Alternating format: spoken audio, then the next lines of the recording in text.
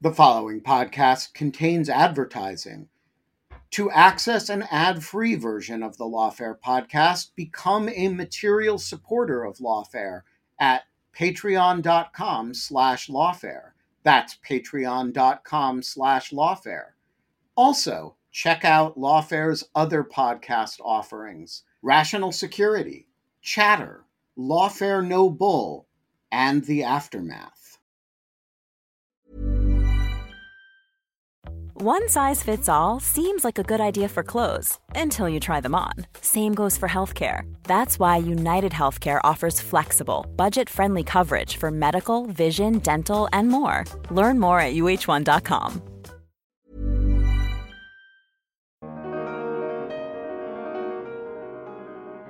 You know, the U.S. investment in renewables and clean energy is huge and growing, and that's really important. But you can't just grow that. You also have to reduce the oil and gas, right? You don't want to keep growing both of them going forward. I think also for the U.S., you know, maybe I'm beating a dead horse here, but these finance questions I think are really important. And again, one thing we've been working on at the Center for Climate and Security is to make the case that investing in climate finance, and whether it's finance for the energy transition or finance for adaptation, is a security investment for the U.S., right? You're buying down future risk in vulnerable places where climate hazards or the inability to transition to clean energy could lead to instability. And so making those investments, I think that's something the U.S. has to get its head around. I'm Heyman Han, Associate Editor at Lawfare, and this is the Lawfare podcast for December 15th, 2023. According to the resolution signed at the end of the 28th meeting of the Conference of the Parties to the United Nations Framework Convention on Climate Change, or COP28 for short, fossil fuels have finally been sentenced to a slow and painful death. This year's Global Climate Summit, held in the United Arab Emirates, ended with an overtime session that resulted with the nations agreeing to transition away from fossil fuels for the first time in COP history. But what does this really mean? And is the language as strong as it could have been? I talked to Director of the Center for Climate and Security and Lawfare contributing editor, Aaron Sikorsky, about the final deal language, what else happened at COP28, and the geopolitical implications of the clean energy transition. It's the Lawfare podcast, December 15th. Fossil fuel flops at COP28. So, Aaron, I know that you were at COP28 for a bit in Dubai. Can you paint a picture of the scene for us? Tell us a bit what it was like. Sure. I mean, whenever you have, nearly 90,000 people gathering in one location, it's a bit chaotic. But it was also really exciting to see people from all over the world coming together to talk about next steps in terms of tackling climate change. And frankly, I can't think of another international gathering, right, that really has literally people from every country around the globe. So I was there because peace and security issues were at the forefront of many discussions at COP in a way that they haven't been previously. So it was really exciting to see, the U.S. Department of Defense have a large delegation there, some other militaries, and lots of conversations around the nexus of climate change and peace and climate change and security. Yeah, why do you think that was this year? Was that something that the president wanted to do for this year's COP? Yeah, it's something that's been building over the past couple of years. There was a lot of a push in Egypt last year as well on this topic to look at, countries that are already in conflict, countries that are highly fragile. A very small amount of climate finance is going toward these countries. Yet when you layer climate hazards on top of conflict they're already experiencing or tensions within countries, it's making these problems worse. And so there's been a concerted push by organizations and by countries, and it was definitely something the UAE took up. And there was actually a declaration. There was a day on relief, recovery, and peace for the first time. That was a theme on one of the days of COP, and a declaration was released on the topic that was endorsed by nearly 80 countries and 40 organizations, including my own, the Center for Climate and Security. So I think there's just kind of there's been momentum over the past few years. And frankly, unfortunately, some of that momentum is coming from the fact that we're actually seeing these impacts in conflict affected states or contributing to instability and conflict more and more frequently as we see, more intense and more frequent climate hazards. Yeah. And surely they didn't go into too much granularity about the specific conflicts that are driving this, or how deeply did we get into the issue exactly?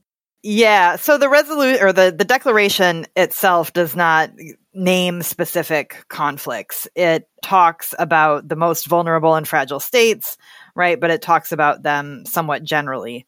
Of course, in other events and conversations at COP, the war in Gaza was at the forefront of a lot of discussions and protest actions within the blue zone there at COP. But there was also a discussion around the war in Ukraine.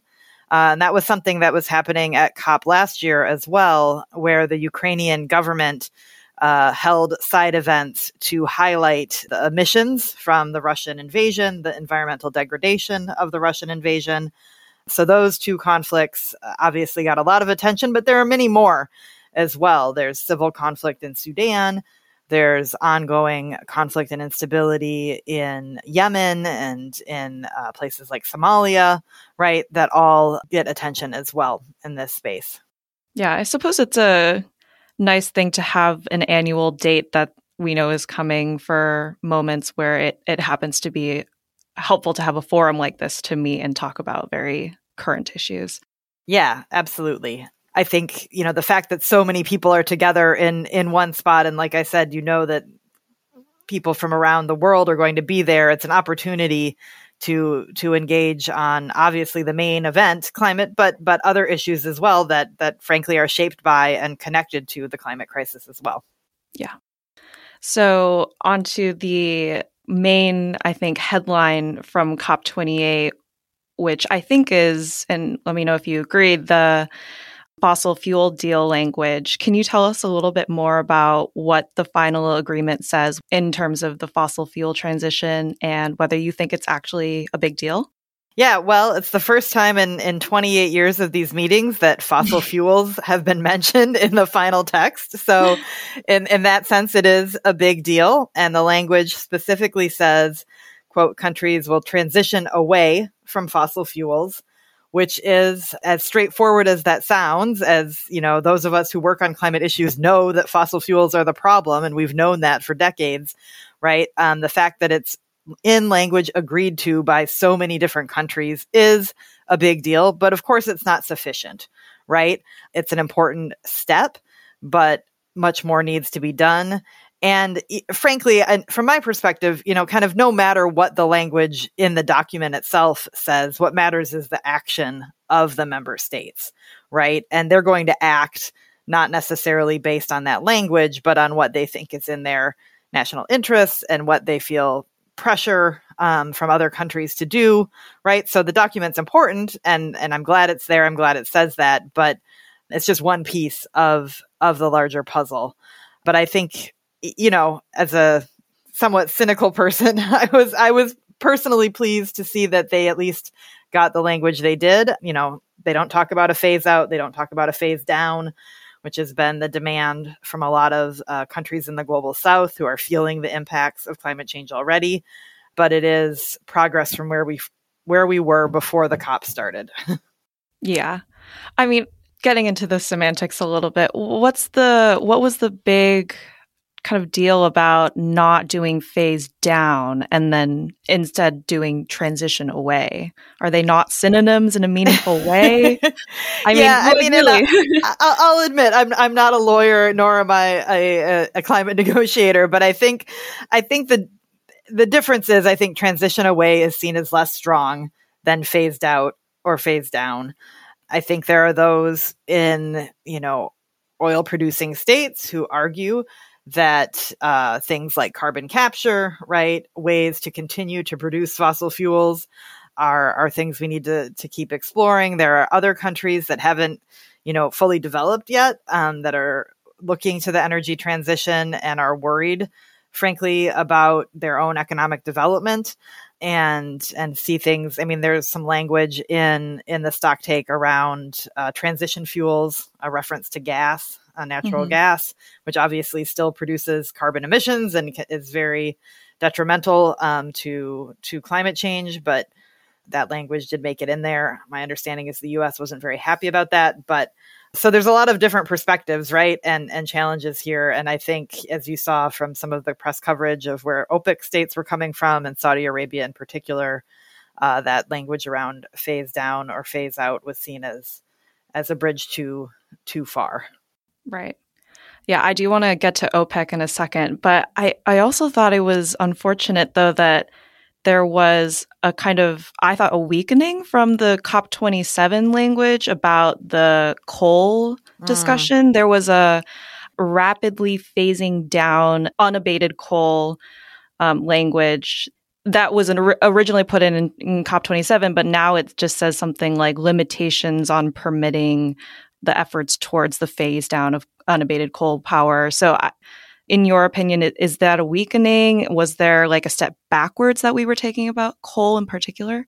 Yeah, it's a good question. And I'll admit, the comparison there might be getting a little bit out of my area of expertise on these negotiations. So I hesitate to make a judgment call. I do think, India in particular is very concerned about coal. And I think in the past year or two, with the Russian invasion of Ukraine and the changes and challenges to global energy markets from that, we've seen some countries, unfortunately, return to coal. But I know there were other discussions during the COP around agreements on coal and really pushing that as hard as possible.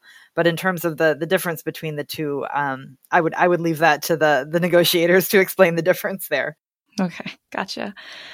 So going back to the OPEC statements, the Organization of the Petroleum Exporting Countries, can you tell us a bit more about the politics that went into getting this fossil fuel language at all? I mean, there was that letter that OPEC sent, and obviously this was being held at the UAE, and the COP president himself is a CEO of the UAE's state-owned oil company. How does all of this fit together to actually result in, for the first time, fossil fuel language?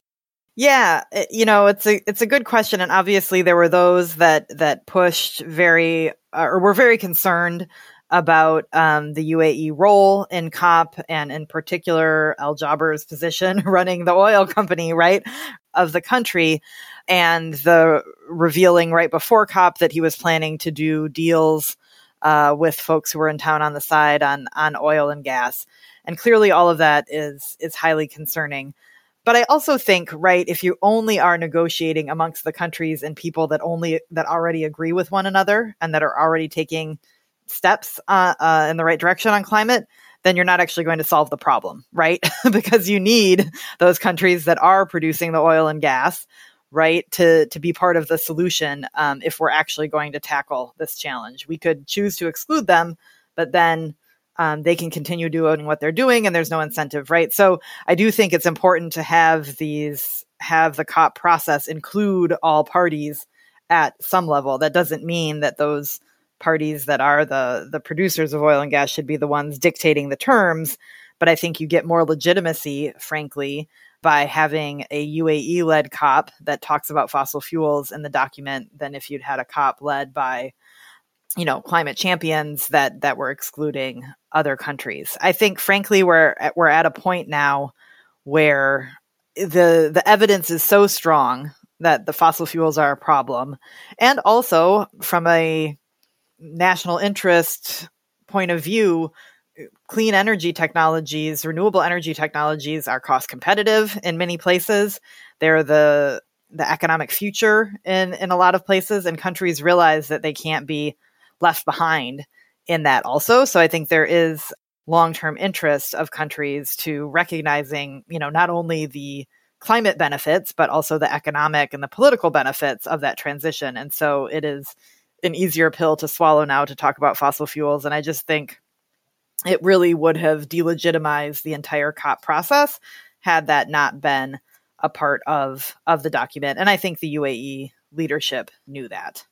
I think also the fact that the United States and China, right, China being the number one emitter currently, the US being number two, the fact that those two countries demonstrated prior to the COP through the Sunnylands declaration and announcement their commitment on these issues. And my understanding is John Kerry and his Chinese counterpart, were in marathon sessions in the days leading up to the final announcement. And that demonstrated leadership by those two parties really helped shape the conversation as well.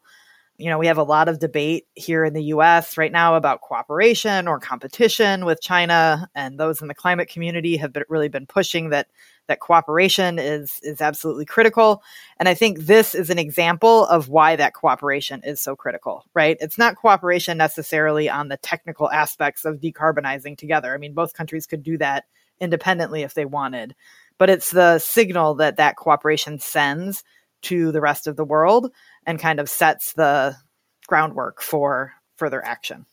Yeah, that's a great point. I mean, do you think that played a role specifically too in the US's kind of being adamant about this fossil fuel language being included in the final COP28 draft? Yeah, I think the partnership with China was a part of that. I think it's also John Kerry's leadership, right? This is going to be the last year likely of his position with the Biden administration. We're heading into an election in the US, right? This was kind of the opportunity to push that forward. And I think the US genuinely believes it. I mean, we've seen it with the Inflation Reduction Act and the investments we're making here, that continued reliance on fossil fuels it's not just a problem, but it's a national security risk, right, for the United States. And so I think clearly, the cooperation with China was a piece of it, but I also think it's just where the US is on this issue and where they think the global community needs to be on it as well.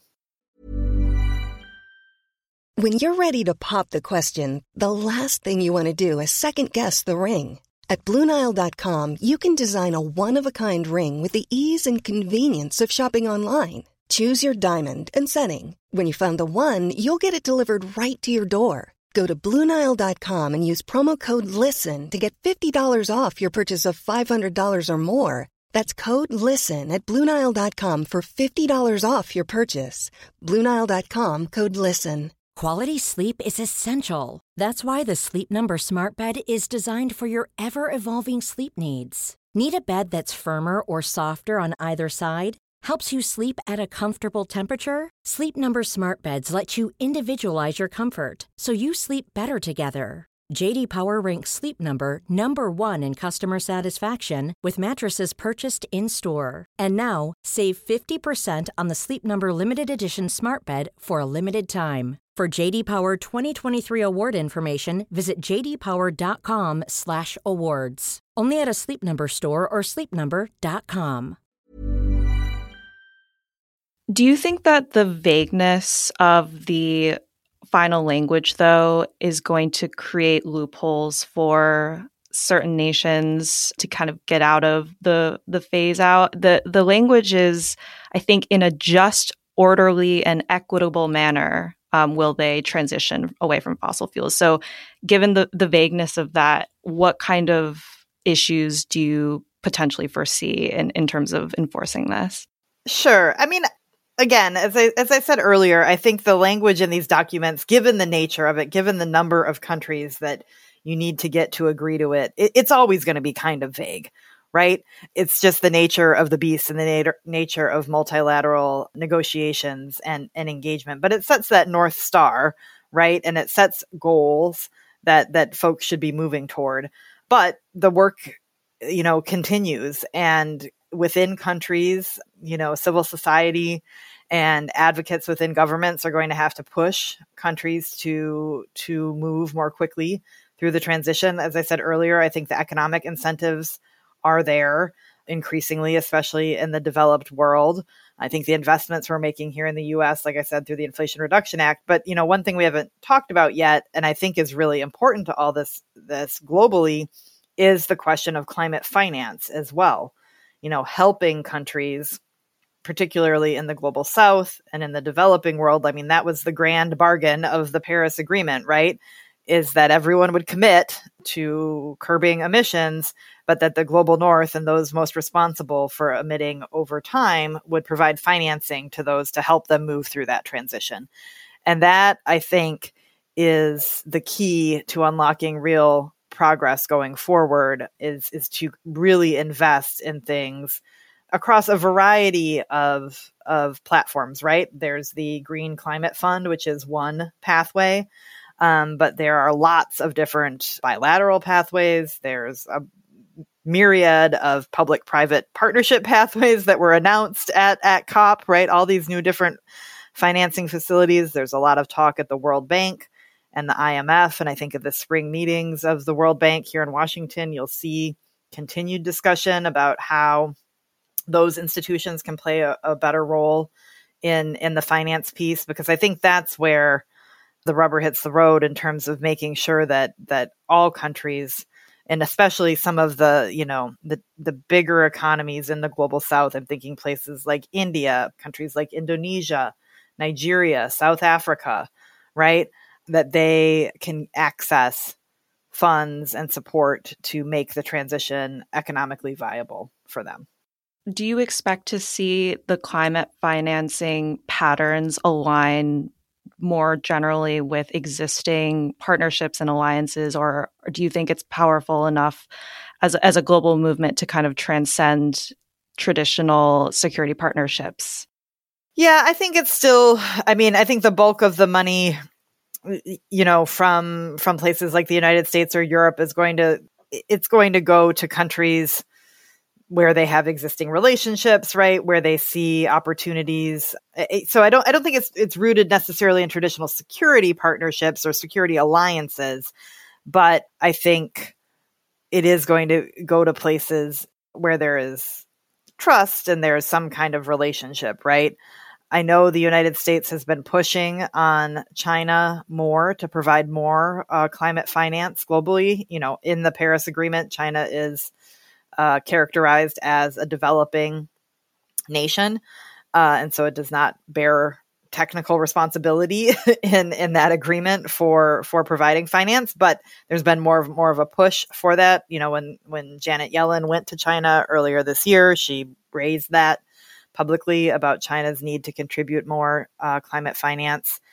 And so I think that will continue to be a push. But the bottom line is right now there isn't enough money for climate finance generally. We're woefully behind on our commitments. The U.S. keeps making commitments and then not completely following through, thanks to Congress, unfortunately. And not only is money needed for financing, the transition to clean energy, but also now, the other big thing that was new at COP28 was the agreement on the loss and damage fund. There was a big discussion around adaptation funding, right? So not only, moving to clean energy, but also managing the existing risks that climate is posing.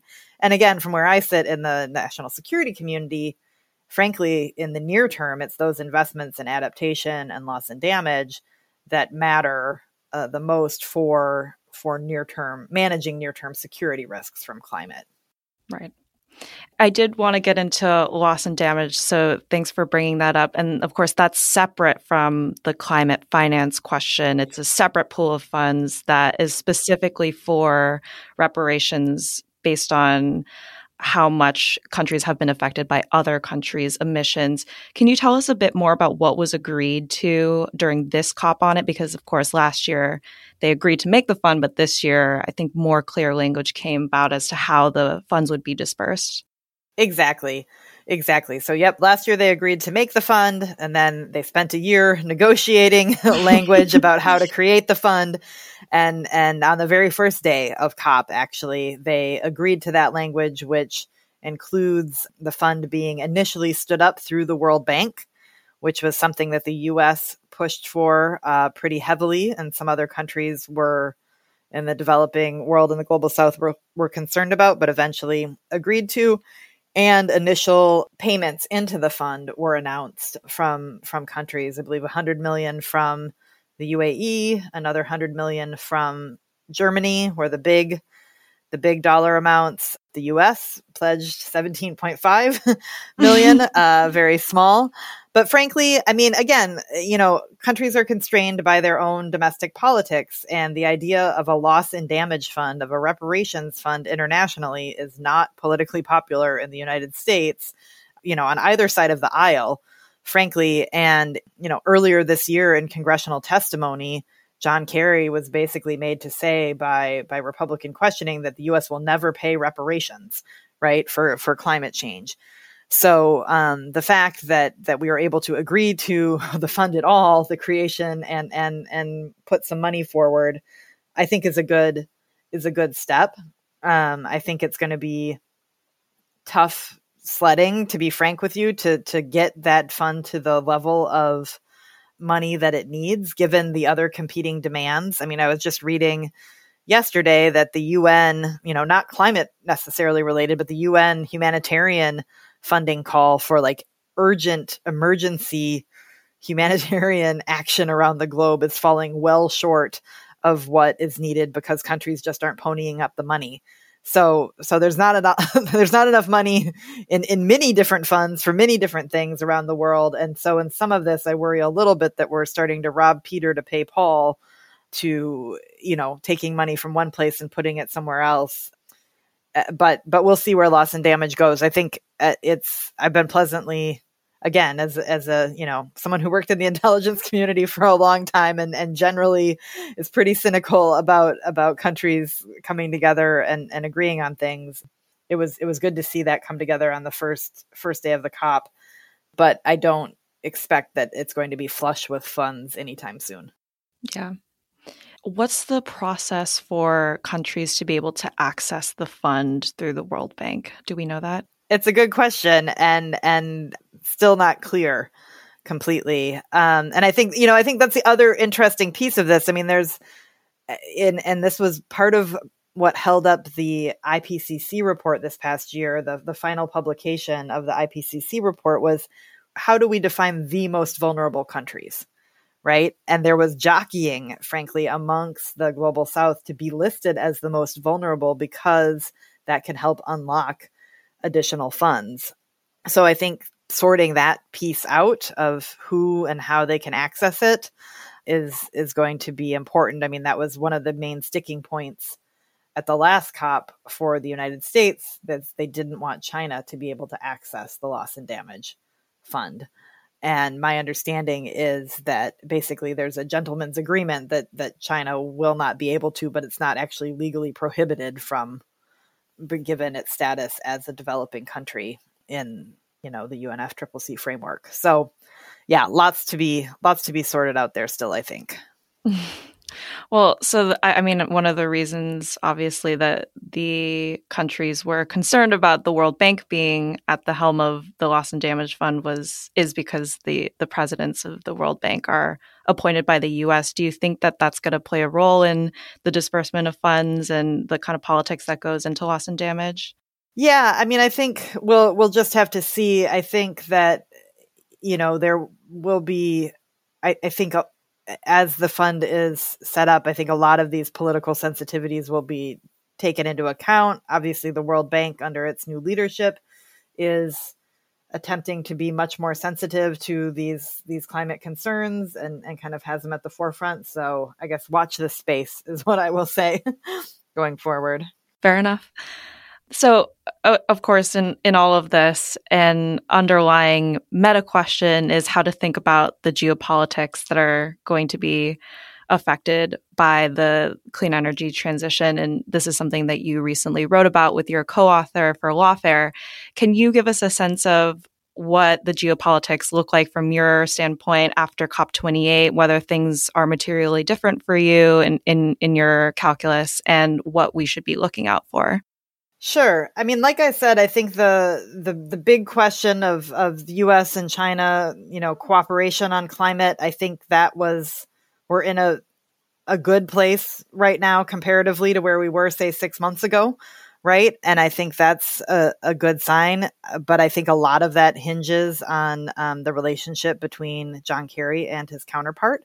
And we know that both of them are probably going to be out of the picture here going forward in future years. So I think that will be a challenge. And obviously there are other things that can upset that apple cart at any moment, right?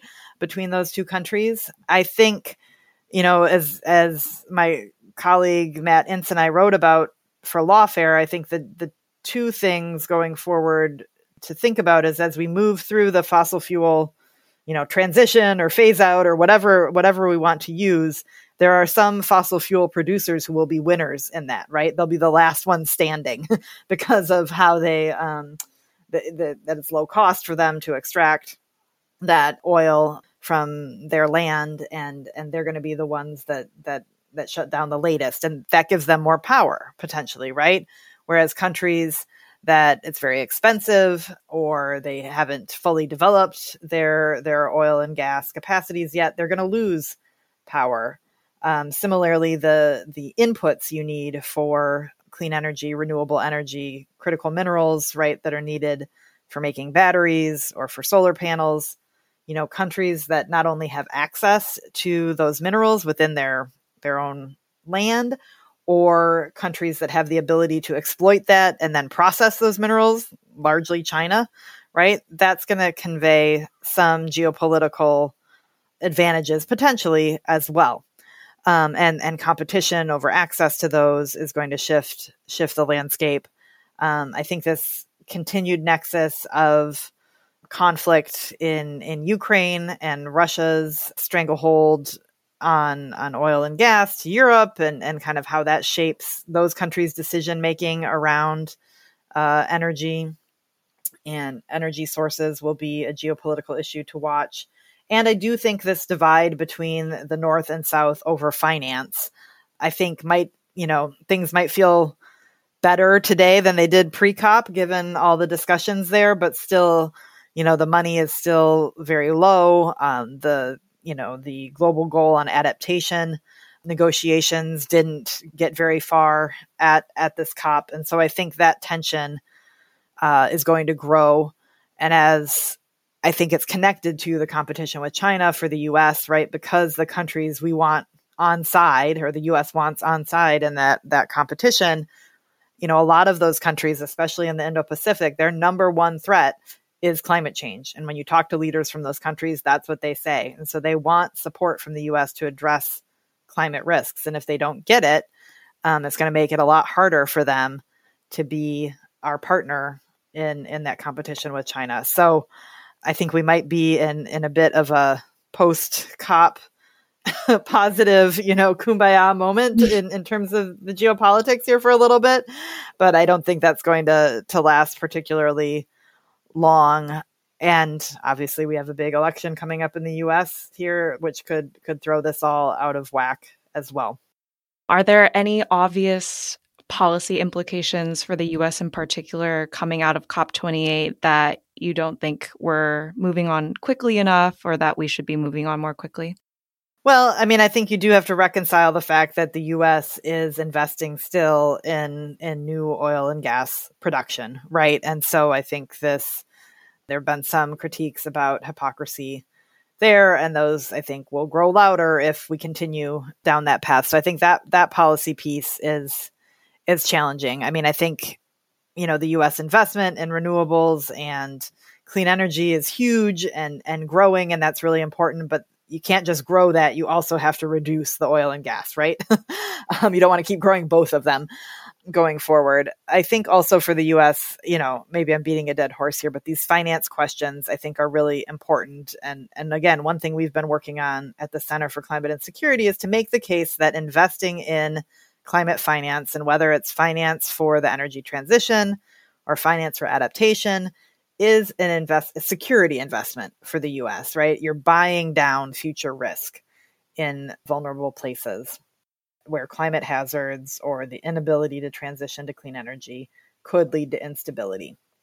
And so making those investments, I think that's something the U.S. has to get its head around. And I'm agnostic as to how we do that, right? Is it all bilateral? Fine.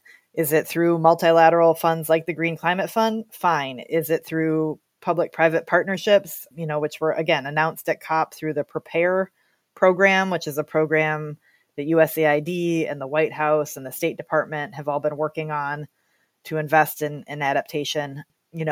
That finance can come a lot of different ways, but I think the U.S. needs to figure that out, not only, again, for its standing on the world stage and to show that it's a legitimate partner, but also to manage future security. Great. Well, thanks so much. I hope we'll talk to you again soon. Yeah, thanks so much for having me. The Lawfare podcast is produced in cooperation with the Brookings Institution. You can get ad-free versions of this and other Lawfare podcasts by becoming a Lawfare material supporter through our website, lawfaremedia.org/support. You'll also get access to special events and other content available only to our supporters. Please rate and review us wherever you get your podcasts. Look out for our other podcasts, including Rational Security, Chatter, Allies, and The Aftermath, our latest Lawfare Presents podcast series on the government's response to January 6th. Check out our written work at lawfaremedia.org. The podcast is edited by Jen Pacha-Howell, and your audio engineer this episode was Noam Osmond of Goat Rodeo. Our music is performed by Sophia Yan. As always, thank you for listening.